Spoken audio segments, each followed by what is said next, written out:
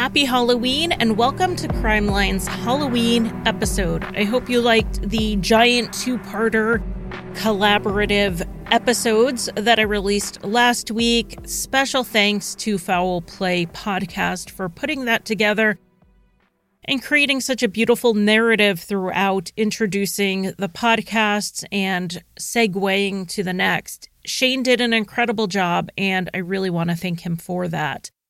If you didn't listen yet and want to get in the Halloween spirit, I recommend going back and listening. This week, though, I have another special. In this one, you will first hear me talking to Brandon from Southern Gothic about how to write a ghost story. He gives me the insights I need to set off to write my own historical Kansas City-based ghost story for my listeners. I would wager most of you don't know that before Crime Lines and even before my old podcast, Insight, my very first podcast, which is not available anywhere, was called Unblocked, and I interviewed writers about their writing process and how they put things together. I know most of you don't know about it because I see analytics and I got about 90 listeners on a good week. It was really interesting to hear about people's process, but it became rather repetitive, not because of my guests, but because of my limited ability to interview people. I was very new at it. As you know, I have a lot more experience doing it now, and as a consequence of that, I get much more interesting answers. So with sitting down with Brandon, it was kind of fun to go back to my first podcast ever topic that I started in 2015. But with the skills I have gained in the last 7 years of podcasting, it's a great interview on how and why we tell stories. And you'll even hear me pitch him my ideas for the ghost story I was going to tell. Then after the interview, you will get to hear that ghost story, which is, to be fair, more history than ghost, because at the end of the day, I am what I am, and those were the parts of the story I was drawn to, and any writer will tell you, you have to write what you know, you have to write what you're passionate about. So that is what I did, and I hope you like it, and I hope everyone has an amazing Halloween. And think of me as I am out, rain or shine, power trick-or-treating with 2 very excited little boys. Without further ado, here's my interview with Brandon of the podcast Southern Gothic. I am Brandon Schexnayder. I have the show Southern Gothic. It's a show that we tell ghost stories. We like to talk about all kinds of haunted things, old folklore, a little bit of haunted history. It's like going on a ghost tour, but, in a podcast, right? This crossover, what should I call it? Like Midwest Gothic? like a dilapidated farmhouse on 800 flat acres. A haunted cornfield. A haunted cornfield. I think that's what we're going for here. Absolutely. It'll be fun. So when you're picking a story for your show, what elements are you looking for that makes it a good story? I look for the humanity in it. As the simplest, most base level. Who are the people? Do we know enough about them so we can really experience what their life was like? Because tragedy to just random strangers or something isn't, there's no, I hate to say it, pizzazz.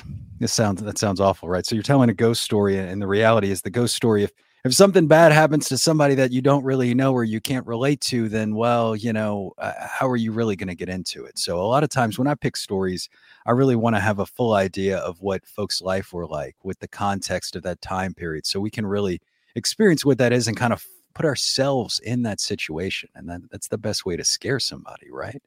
My show is just the facts. I don't embellish anything. The closest I get to embellishing is saying, wow, that must have been really hard. I don't have that in my show.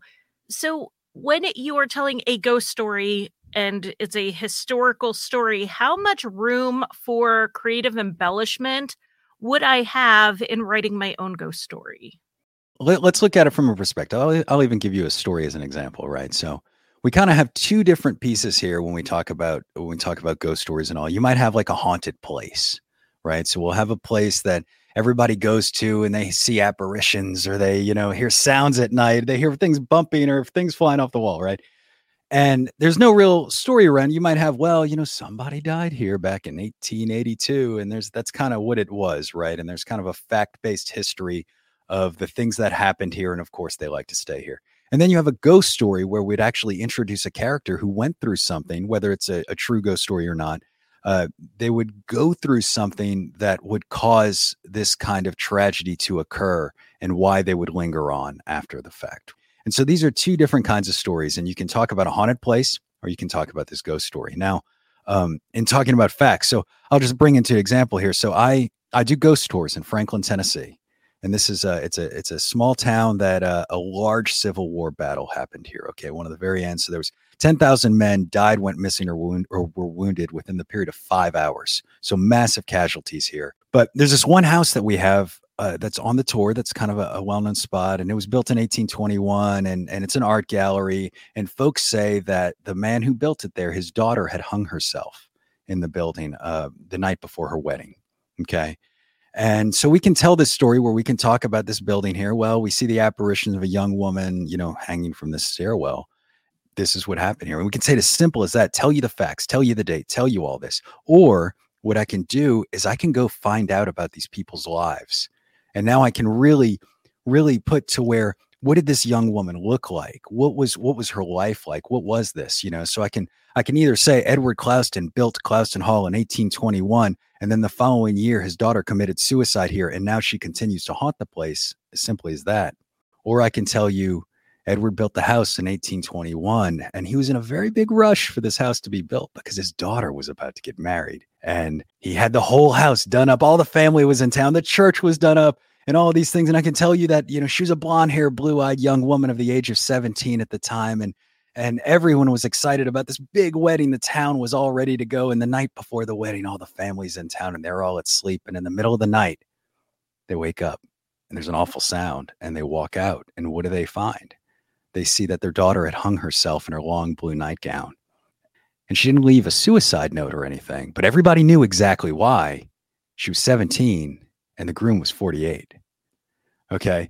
So now we have those facts in there, but we went back in and I was able to you can look up census records and find out her age, right? So if you go find a haunted place, how do we find out information about these people, right? We can go do research. We have ancestry.com. We can do killer here. We're really going down into the roots, right?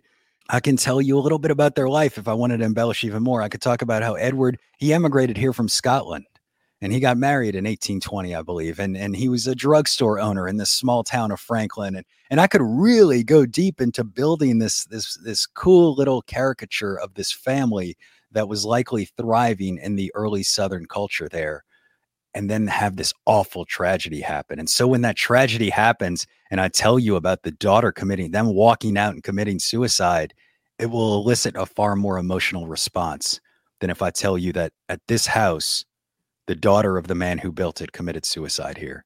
And I think that's ultimately how I approach things, is I want to really bring out that humanity, like I said earlier, and really find that person that's underneath the story. And that's what scares us. Well, I think it's interesting that you kind of have compared your podcast to a bit of a ghost tour. I know that if you're covering something in your area, you could go out to the site. How often do you travel to the places you discuss? I plan on doing a Kansas City ghost story, so I can, very easily go to any of the locations. I wish it was more often. Unfortunately, it's not. I'm born and raised in New Orleans, so I frequently drive from Nashville down to New Orleans and back to go visit family. And my sister's down there, and she's the main researcher for the podcast. She's the smart one. She's got the master's in library science. She's an archivist, works at the Louisiana State Museum. So here I am talking about census records, this hippie. Let's give the real credit where it's due here. The brains of the operation is not here. So I do this little stretch all the time. So pretty much anything that's in this Alabama, Mississippi, Louisiana, and Tennessee area, I usually can hit up. Sometimes it's before, sometimes it's after. If you are able to visit, though, and you're really able to do a little bit of research ahead of time and you go to these places, it adds such an element to where you're really going to be able to feel it, right? You can go there and I'm not sure if, in the true crime genre, I'm sure it's got its own kind of feel to it as well. But when you when you go somewhere and you stand somewhere where something happened, it just, to me, you still feel the energy there. And I don't even mean that in a paranormal sense. I'm not coming on as the ghost guy and saying that to know that like you're in this place and you can just really, investigators, right, even have to feel that, right? So it can only help you. I mean, we'll just say that out of the gate. It can only help you kind of, put yourself in those shoes to scare people. I know that I've talked about it with my listeners before, but I traveled with Josh Hallmark to a site of an arson that Israel Keys had committed and bank robbery. They were kind of nearby each other. And standing where that arson was a very kind of creepy feeling to where like we're in the middle of nowhere, Texas, and a donkey brayed and I jumped a mile because I was just so in this moment. But if you just told me, oh yeah, there used to be a house here and it burned down, I wouldn't have felt it because I didn't, understand the story and the significance of it. I'm going to actually give you 3 pitches so that we can kind of talk through 3 ideas I had. And one of them is somewhere I've toured with my kids because it's a historic house, but I toured it before I knew any ghost stories about it. Uh-huh.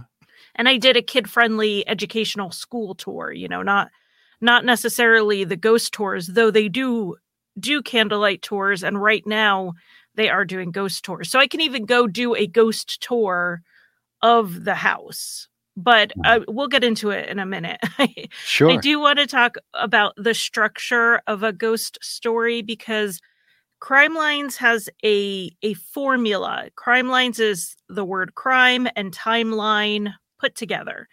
I tell the whole thing from the beginning where I give the backstory of the people involved leading up to the crime, then the crime happens and the aftermath. I've actually had an episode where no crime occurred for like an hour. That's how much backstory I tend to do if I have it available to me.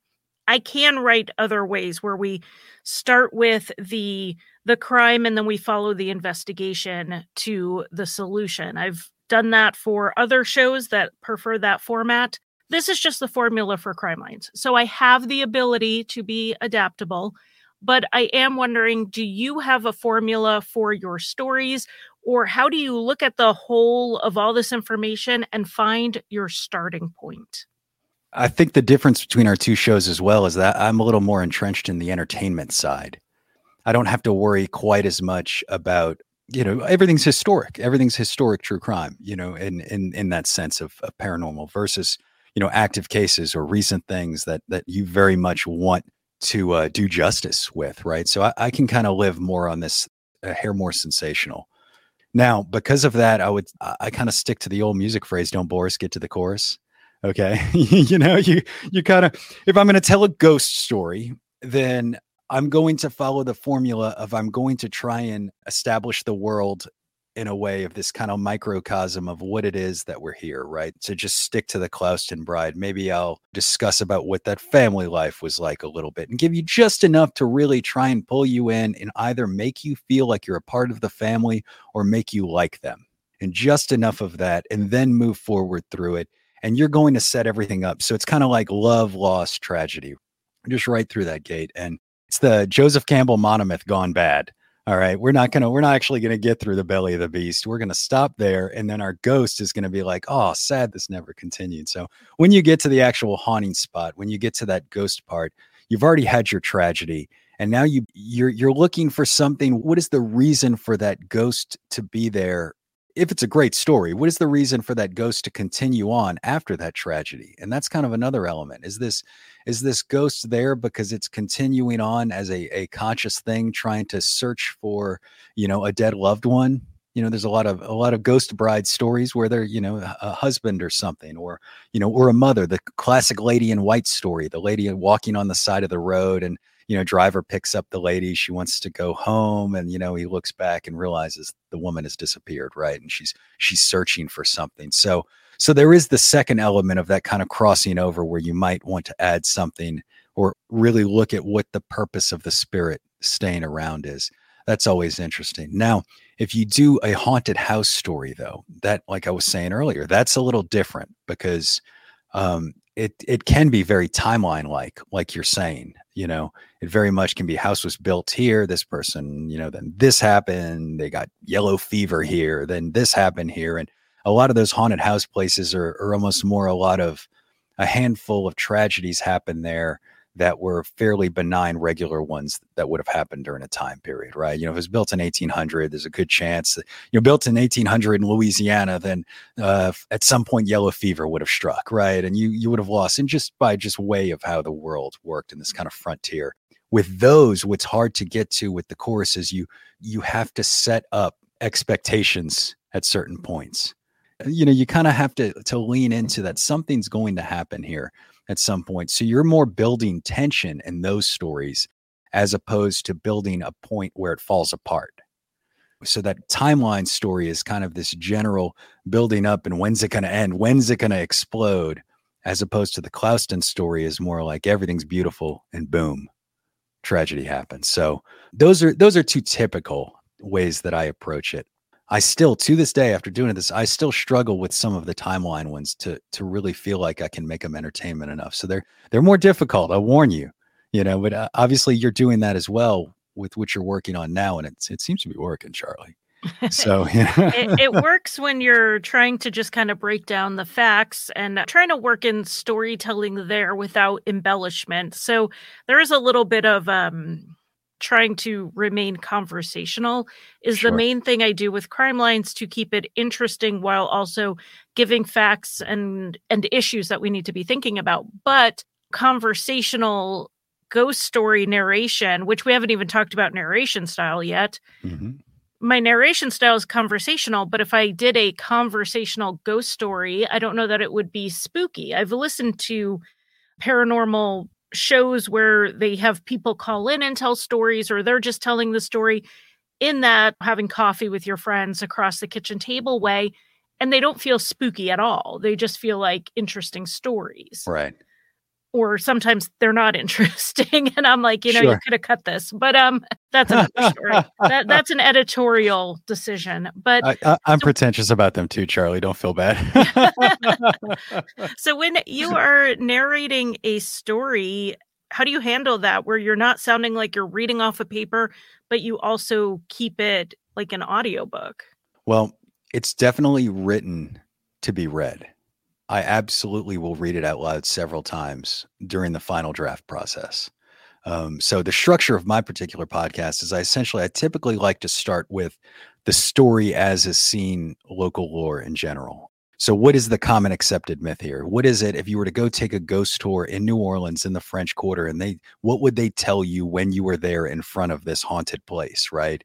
And then after that, what I typically do is we then step back away from it and we talk about the history behind it that doesn't relate to the story. So it's like I have a chunk that I'll do where it's telling the story as it's told, and then I'll go back through and we'll talk about what is that French Quarter residence and how did the story develop out of it and what really happened. So that's how I structure the podcast. Now, for the story itself, though, as I'm writing that, since those are kind of two different things where, that second half does probably resemble more of what you're doing with timeline wise, more of an analysis type phase. I don't have to worry as much about delivery there, but it's all about pacing. And somebody just sent me this fantastic TED Talk recently and I wish I could remember the name, but the guy just said all of these just absolute gibberish words. And he did it in a way where he was like building tension. And then all of a sudden you're just talking like this. And he said, and then I think, and he's just using all these gibberish words. And it sounded so important. And this was his TED Talk was proving that, this rise, this dynamic delivery of the pacing of how it's slowed down so people would lean in. And so as you write, this is essentially what you're trying to put into place is you're trying to say, as you're building tension and you can slow it down and do that. And I personally felt like the master's class for me in learning pacing was when I actually go out live and when I actually do a real life ghost tour, because I can see the instant reaction. And until I was able to do that, that massively changed how I told stories on the podcast, because, we're so used to just sitting in front of a microphone and we don't get that instant feedback. And it's almost jarring even knowing how many people are listening to us and we don't even get feedback. And there's, like how crazy is that? Whereas, I'll go stand in front of 10 people tonight in downtown Franklin and feel like I have to be, really on and really interact. And so that's how I would look at it. Is I look at it as it's kind of a timing. It is a voice dynamics, and kind of loudness and where you're going up and down. It's all playing with your voice. I think it's a game. It's absolutely a game. And think about an old papa and how he would have told you a story. And, how do you scare the kids, right? Maybe it's not something I'm going to get with my first try, but maybe I do need to tell it like to my kids. I have older kids. Like, I'm not going to tell it to my 5-year-old, but I do have older kids. Maybe I can tell them and they can give me feedback, because they will certainly tell me if I'm being compelling or boring. They will absolutely tell me. Picture yourself like you're sitting around a campfire as you're reading that, as you're kind of reading that out loud. Picture yourself, you're out, really sitting in front of a campfire and it's dark out and you want that mood. And think of that mood of there's nothing else out there right now except for what I'm saying. So how do I do the rise and fall? And I'm the sole focus of that. You're not delivering information. You've already written your information down, right? You've already put all the information together. So it's not a static delivering of this now. Now it's how do I make this information come alive?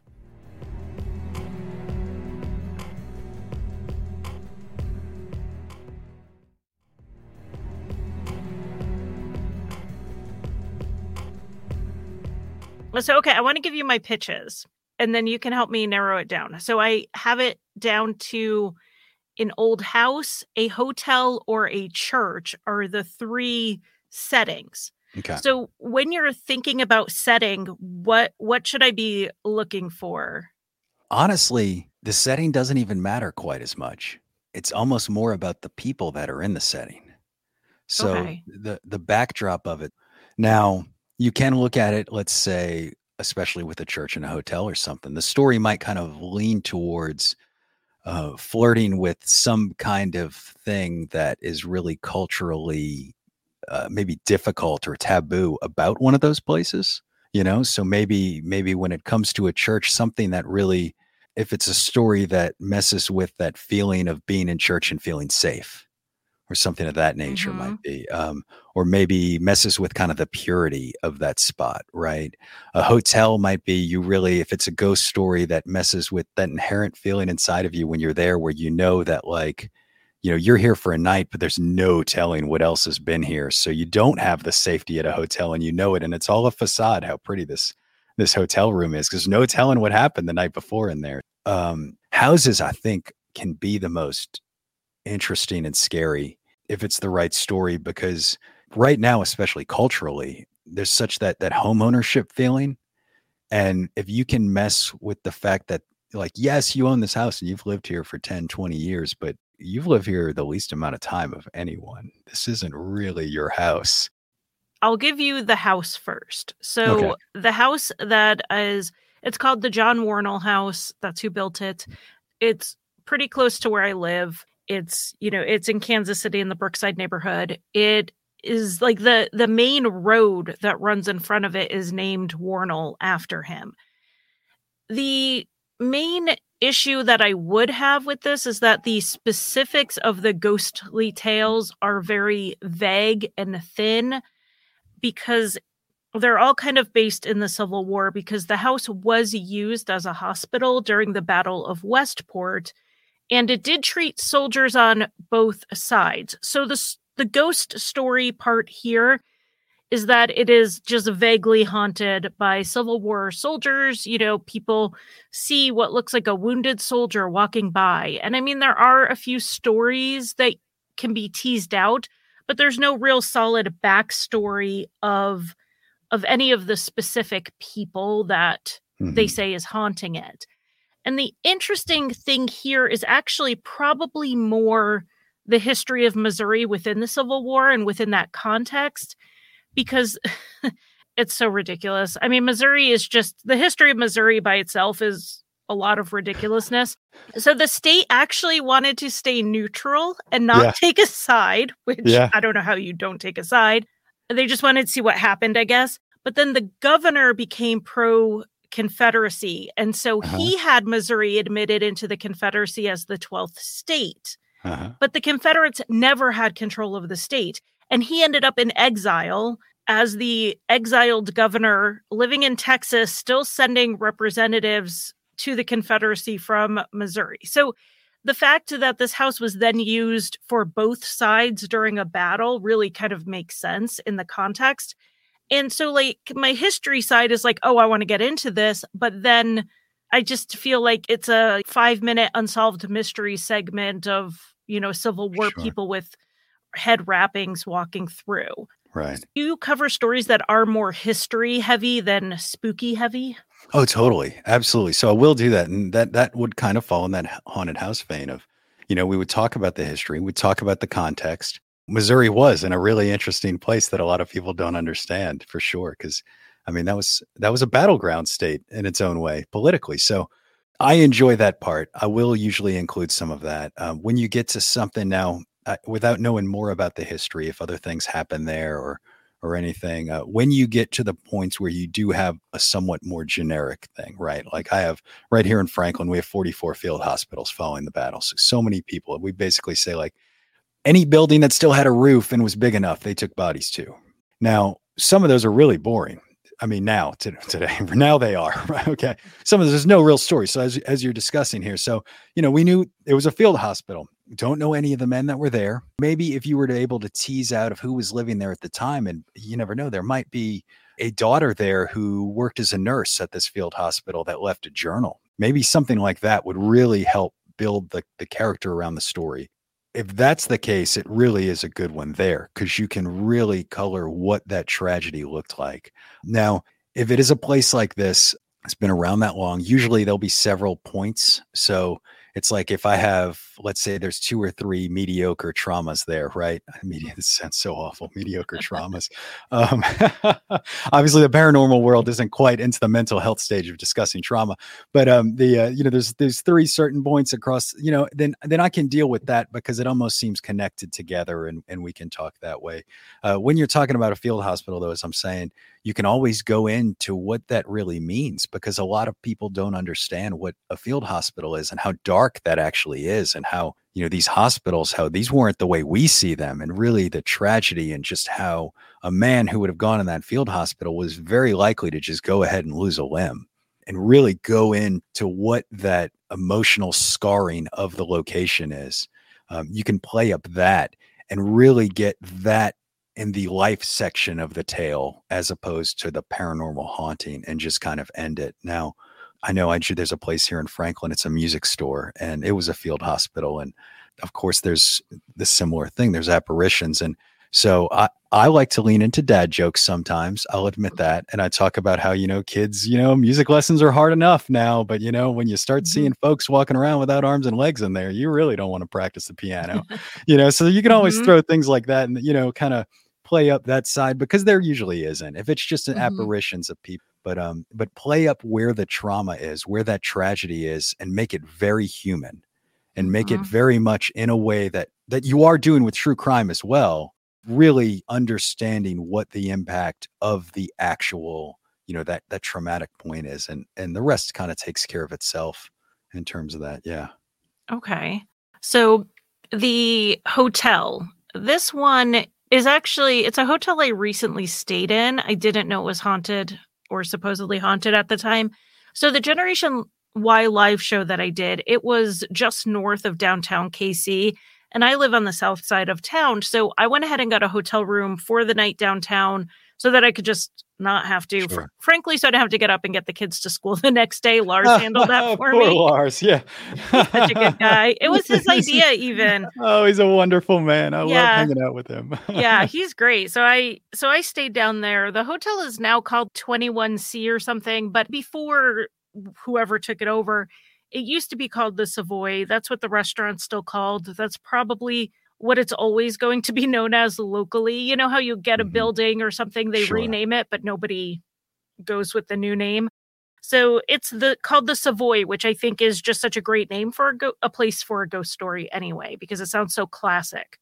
So the building does have a lot of history to it. There's no, as far as I could find on my cursory research, any tragic backstory. But the thing is that the ghostly happenings that have been reported are actually relatively recent, and they're specific because in the late 80s, early 90s, it was actually being run as a residential building before it was converted back to a hotel. So this one would be kind of light on the history and the backstory, but people's engagement with the ghosts, with specific stories, like the name of the person is Larry, and he lived, which room he lived in, and what happened specifically, like interior sliding doors opening in the middle of the night. So that one seemed to have some strength just because there were such specific stories linked to it. Again, it's really hard if all I have is just, plates going flying or something.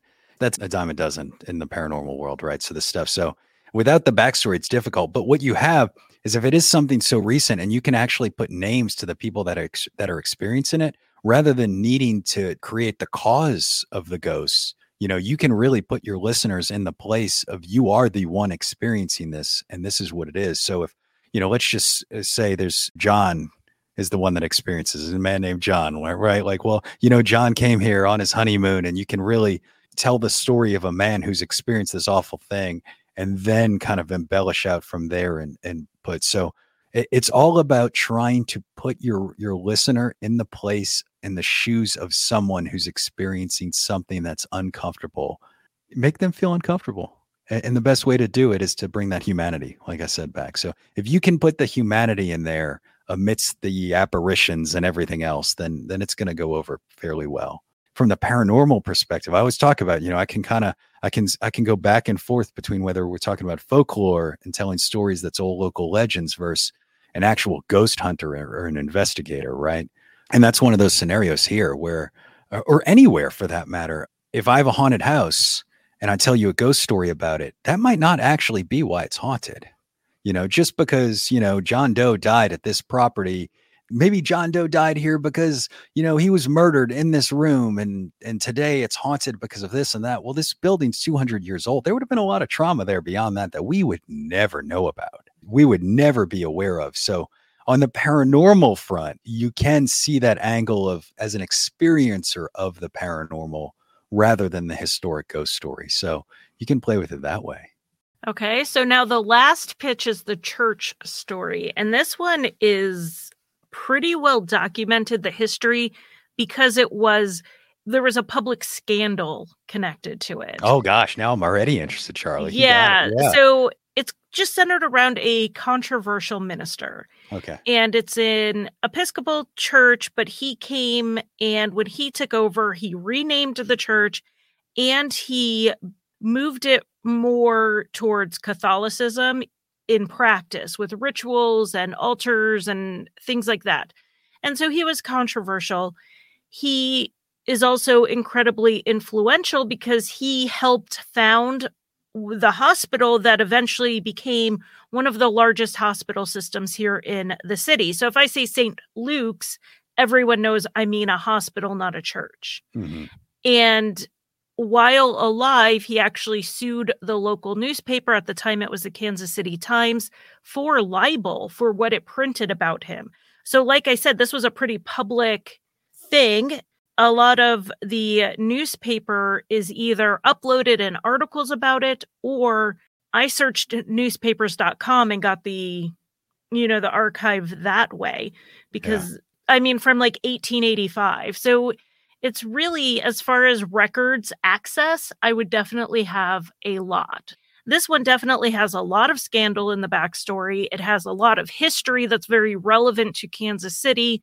And then, of course, there are the ghostly visits to his church here in Kansas City, which is now called St. Mary's. It used to be called St. Luke's, but it's called St. Mary's now. And it's like a whole neighborhood has grown up around it. It's so different to see it now versus the pictures and the drawings of when it was built. But everything else feels like I'd be teasing things out. This one almost seems like it writes itself just by reporting on it. If I want to do my first Missouri story, I know where it is now. Yeah. It sounds really good. So what are the hauntings there? What is the paranormal that comes out of it? It seems like, I will say it's along the lines of the vague doors shutting, feeling Mhm. like someone's in the room when they're not, things like that, which I kind of feel like old churches just kind of have built into them Uh-huh. by virtue of being older buildings. Right. But there's not, from what I've seen yet. Again, I just did cursory searches on these to try to get ideas. From what I've seen, there's not a lot of very specific things. That's definitely one that I would definitely tease the mysteries the most. How it connects to what is haunted about it, I think, is really where your ultimate decision is. The juxtaposition of what it might be now versus what it was when it was in this position where these actions were taking place, right? That juxtaposition might be something that you really could hone in on. The fact that here now is something more, we won't call it beautiful or more idyllic or anything, but this juxtaposition of what's there now, and there's echoes of the horrors or the tragedy that happened there. And why is it? Why did that stay? Now, with something like this, one of the great things about telling these stories is that you're not just going to look fact-based, okay? You want the facts, you want to present the facts to a certain extent, but you're also talking about something that was local lore at one point. This was gossip at one point in town. And so this whole other side thing has developed that had nothing to do with the facts in the community accepted as being lore. And so you can play with that.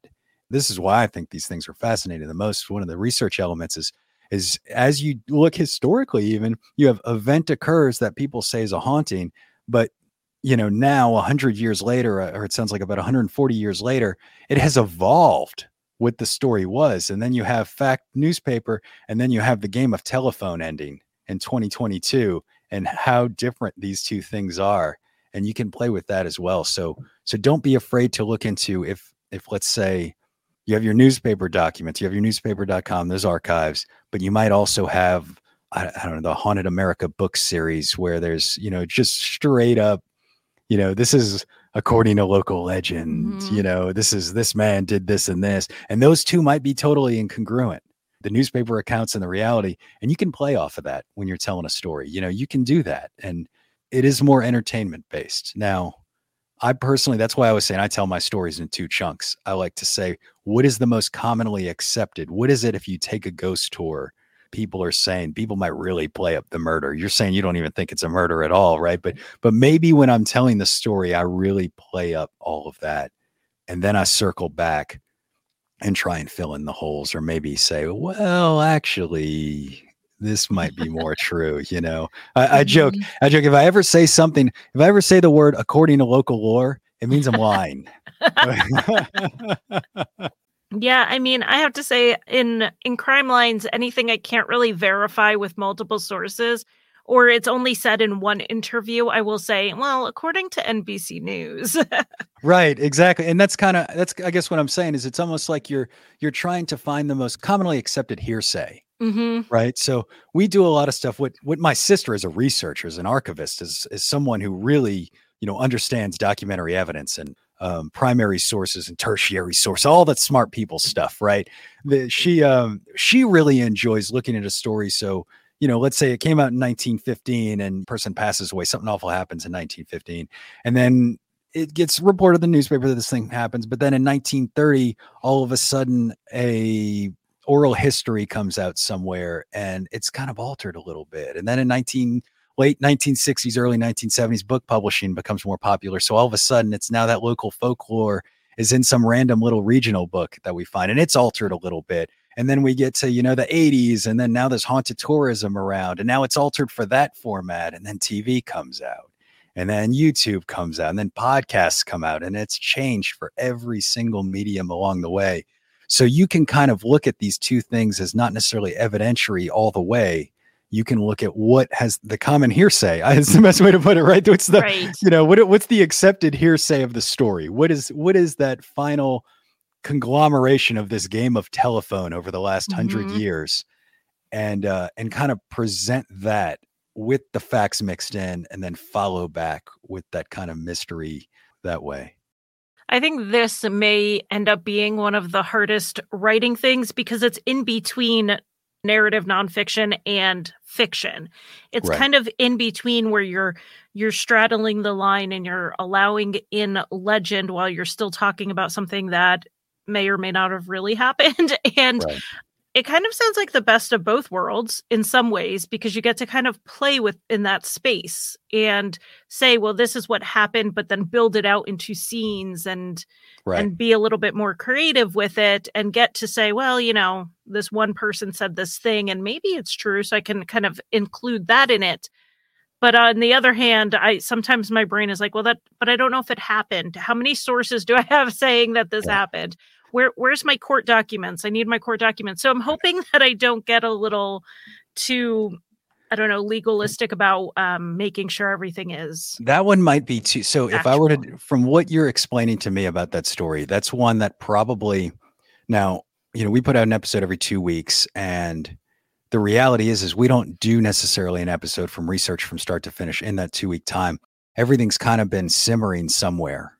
Right. And this is one that probably we wouldn't, if you just told me this and we decided we're going to do it soon, I bet it would probably have like a 3-month simmer time of, we might go read about it and pull up some newspaper just to see the scope of the land. And then we would go and we would see if there's any books and just the kind of random haunted library or blogs or YouTube videos and kind of look for where are the fantastic elements here and see what they do. And we might let that kind of play out. I always say, like, we have to wait for Amazon to deliver a lot of our sources because they're silly little ghost books that, might just be regional.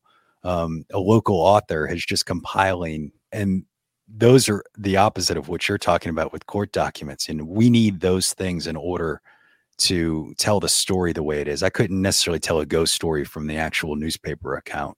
So that one's probably, it sounds awesome, but that might be a little daunting. Might be a little ambitious to do it in like 2 weeks, which is the current timeline. I know. And, we're obsessed with rabbit. I actually don't like writing. My sister and I, that's like our weak point here. We are like those rabbit holes that you can go down. That's what fuels our podcast, is those rabbit holes of, oh, you can find more. And like, what weird stuff's here. And what that's where we get really fascinated. So. Some people think podcasting takes more time than it does, but I think what people need to realize is that the thing that takes the most amount of time is the research by far. So if I have a 45-minute episode, I spend hours and hours researching it for the most part. Sometimes I'll have an episode where there's limited sources, and that's almost easier for me. Yeah. Although it makes it hard. I mean, it's a little bit harder because then I'm like, how do I make this unique from these couple of sources? But one of the things is, if you were listening to a podcast that doesn't do any research, then it probably didn't take them very long to put it together. But in cases where we were doing tons and tons of research with my show and your show, it takes a lot of time. And I spend a lot of time down rabbit holes that make one sentence in my podcast. Yes. Oh gosh. Yes. It's not the most efficient way to research, but I think it makes things, it just gives me the context that I need to convey what I need to say about whatever I'm talking about. Mm-hmm. So in this case, the Wornall House would be not that research heavy, except for the Civil War and for what the house really did as a field hospital, which wouldn't be too hard because they do tours on the regular about it, and I could just go ask them. Do they do ghost tours? You said? Yes. Mm-hmm. They do ghost tours there. And then at the Alexander Majors house, which is the same people run both of them. And the Alexander Majors house is, I don't know, 1.5 miles away from the Wornall House. And so I may be doing one of their historical ghost tours, but they're not doing them till closer to Halloween at the Majors house. So I didn't want to do it because I don't have I wouldn't be able to go to it until long after I plan on having this done. I mean, I would totally, if you have the opportunity to go and hear how the folks on the property are actually telling the story or talking about those apparitions and all, and including that, because I think aside from just getting the feel of the place, you'll be able to write a little more colorful picture.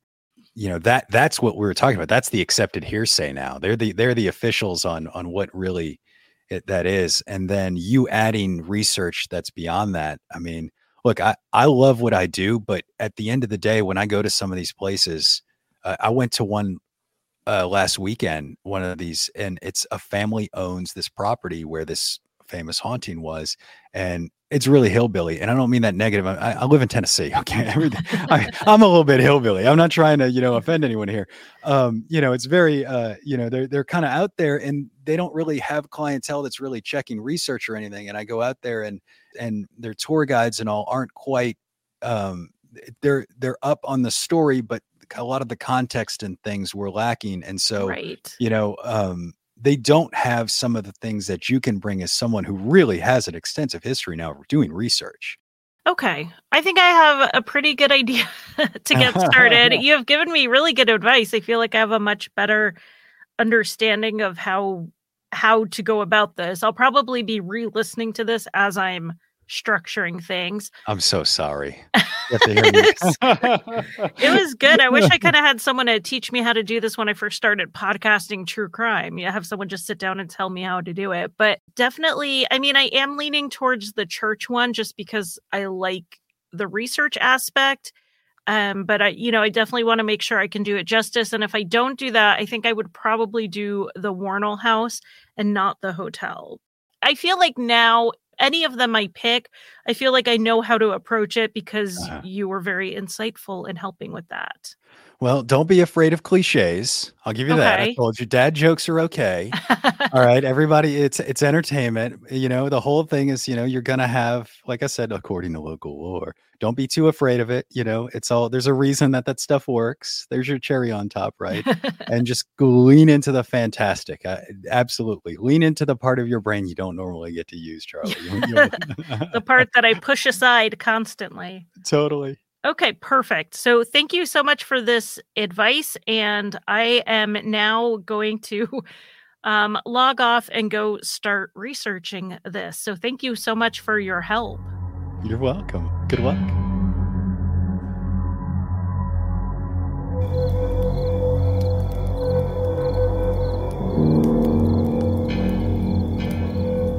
In 1865, the Missouri Pacific Railroad reached Kansas City, then a town covering less than 1 square mile, directly to the south of the Missouri River. 2 years later, the railroad built a bridge over the river, making Kansas City the predominant city in the region. Once just a stopover on the way out west along the Santa Fe, Oregon, and California trails, Kansas City became a destination, and the population and land area exploded. It was to this quickly growing city that Father Henry Jardine appeared in 1879, being assigned to St. Luke's Episcopal Church. And he stepped off the train in the spirit of Reformation. One of the first things Father Jardine did was change the name of the church, then located at 8th and Walnut. He changed it from St. Luke's to St. Mary's. Not many opposed, as the church had been offered a generous piece of land to build a new church building. Granted, they changed their patronage to the Blessed Virgin Mary. But the move to the patronage of Mary, Mother of God, was just one piece of a larger plan of Father Jardine's. He hoped to bring the congregation closer to the rituals and traditions of Catholicism, which had been slowly, very slowly, fading from the Anglican Church since the English Reformation in the 16th century. Father Jardine led by example, wearing a long black cassock wherever he went and performing high church rituals and holding confession. Father Jardine was not alone in his beliefs and was part of a larger Anglo-Catholic movement.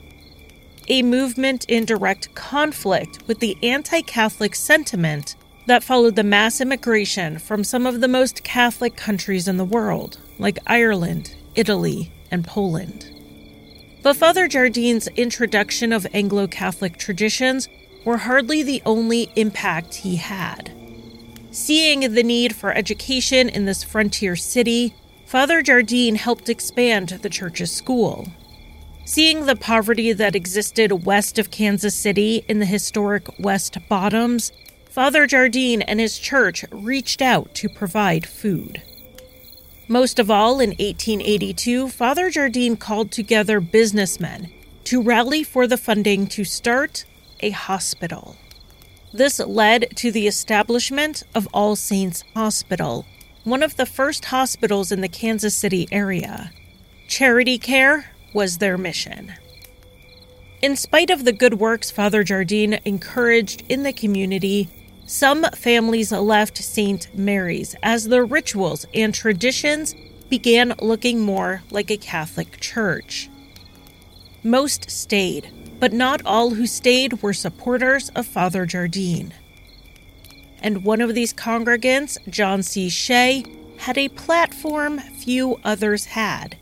Shea was the editor of the Kansas City Times, Kansas City's morning newspaper. When Father Jardine refused to resign his position in the aftermath of families leaving the church, Shea took to his paper to expose Father Jardine. You see, Father Jardine had a past that Shea and others had uncovered. The article ran on June 10, 1885, and was given the tabloid headline, Jailbird Jardine. When Father Jardine was 16 years old, he was arrested for robbery. Jardine had been living with his sister and her husband in Rochester, New York, after the death of his parents, and he helped a friend steal from his brother-in-law's factory. After serving his 2-year sentence for what Father Jardine called a youthful indiscretion, he attended Trinity College in Connecticut, learned about Anglo-Catholicism, and decided to become a priest.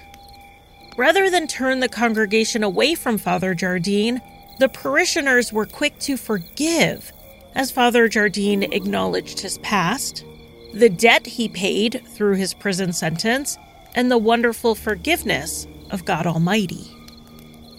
So John Shea decided to try again. Less than a week after the Jailbird article, he published a second article titled Jardine's Jollities, and it was based on a pamphlet that had been created and handed out to members of the church. The pamphlet, called Truth versus Jardine, and the article both leveled a number of accusations. This included financial mismanagement and drug use. But the most serious of all, it accused Father Jardine of using the private confessional that he introduced to act inappropriately towards female parishioners. In one instance, the article claimed Father Jardine had been caught spanking a young woman with a slipper as her penance. The newspaper cleverly referred to the sacristy as the spankristy. As was common at the time, other newspaper editors scoured regional news for salacious stories, and the tale of the spankristy soon left the realm of local gossip and hit the nationwide press. Father Jardine couldn't simply ignore these accusations of impropriety. His reputation and good character were at stake. He made a public denial and then took things a step farther. He sued John Shea and the Kansas City Times for libel. After presenting his case in court, John Shea's defense opened with a witness, a 13-year-old girl who had attended St. Mary's School. The incident she testified to occurred 4 years before when she was just 9, and the newspapers at the time said her account was unfit for publication. The story of Father Jardine spanking a female parishioner had turned into Father Jardine spanking a partially dressed child. Unable to prove the accusation was false, Father Jardine lost his case. This loss came at a high price. The accusations were now public record, and the church couldn't ignore it. They convened an ecclesiastical court in September 1885 to investigate if Father Jardine had acted inappropriately. A month later, they rendered their verdict. They found 44-year-old Father Henry Jardine guilty of improper conduct with a girl, improper conduct with adult female congregants, and habitual drug use. The drug was chloroform, which Father Jardine admitted to using, but always said he used it to control a nerve condition that had caused twitching in his face. After the court reached its verdict, it was recommended that Father Jardine be removed from the priesthood. Father Jardine appealed for retrial, which the bishop denied. And that is what had Father Henry Jardine traveling across the state to St. Louis in January of 1886. He took refuge with his friend, Father George Betts, the rector of Trinity Church.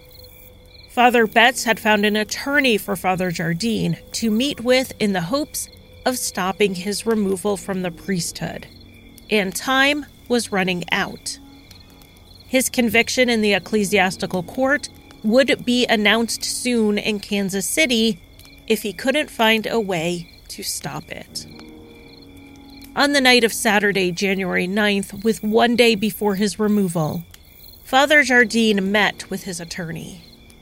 Father Betts stayed by his side as the attorney told them that the bishop had refused to reconsider, and there was nothing more that could be done. Father Jardine held his face in his hands and then said his real character was unchanged. He was innocent. They left him around 1:30 in the morning to sleep. Father Jardine laid back on the two pews pushed together as a makeshift bed, and then he took out his bottle of chloroform and a rag. He pulled the sheets up and went to sleep. The next morning, Father Betts entered the vestry to get ready for Sunday services. Father Jardine had slept in, missing breakfast, so his friend tried to wake him. Instead, he found Father Jardine dead with a handkerchief over his face.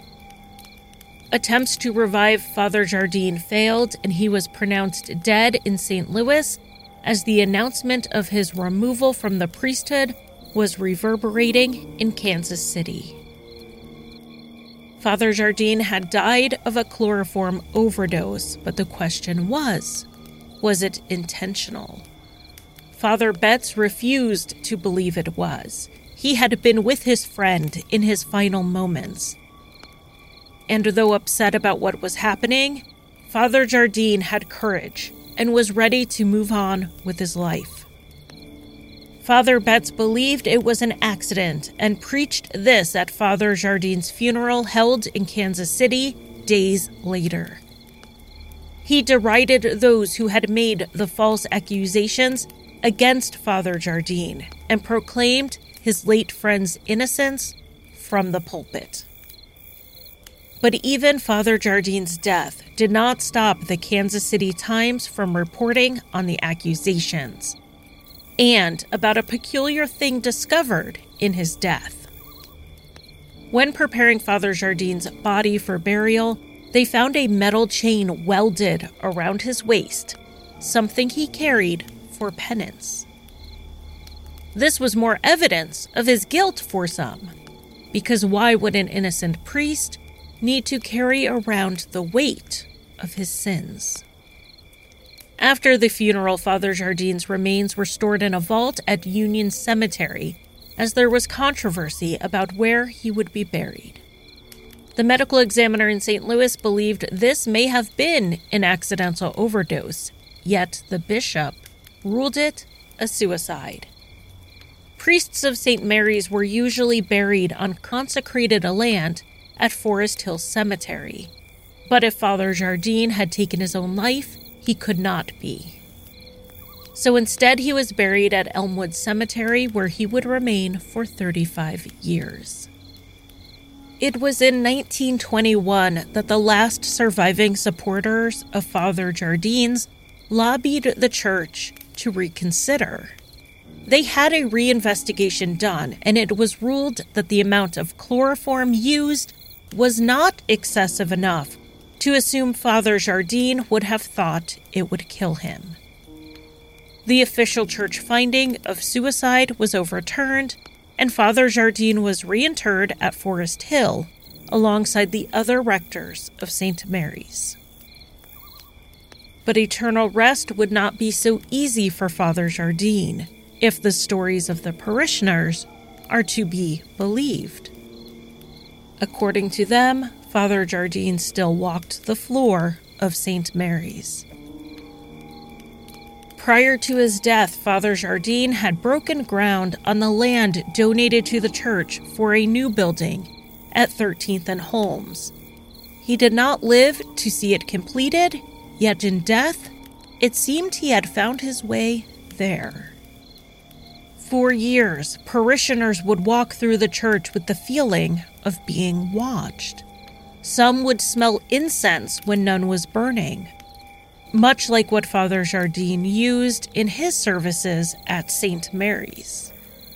Some say they would see a figure move by a window as they looked from the parking lot, but when they entered the church, no one would be there. But most of the activity was near the church's altar, a place dedicated to Father Jardine, and where his supporters initially wanted him interred. For some people, paranormal happenings cause distress. The observers feel the need to push the spirit out or aid them in making their journey to the other side. But for the congregants of St. Mary's, they welcomed Father Jardine. The church was his passion, and he remained not to haunt, but to protect. So strong was this view that the church had Father Jardine's grave at Forest Hill excavated in the year 2000. They brought his bones and his chain back to St. Mary's and entombed them beneath the altar, as his original supporters had intended. And since then, Father Jardine's presence has been even more pronounced. The church's alarm service has reported their system detecting doors opening in the middle of the night. A repairman fixing the organ, which is located near the altar, brought his dog along, and the dog chased something that the repairman could not see. Shuffling footsteps have been heard, and a strong presence is felt on the second floor of the church, almost always within view of the altar. And the presence remains a protective spirit. The protective spirit, whether temporal or ethereal, really is Father Jardine's true legacy in Kansas City. As the Kansas City Times faded into the Kansas City Star, All Saints Hospital has exploded into the St. Luke's Health System, remaining Kansas City's only locally owned, not-for-profit hospital with a mission of charity care and medical education. While his detractors faded into history, Father Henry Jardine's imprint on Kansas Cityans remains.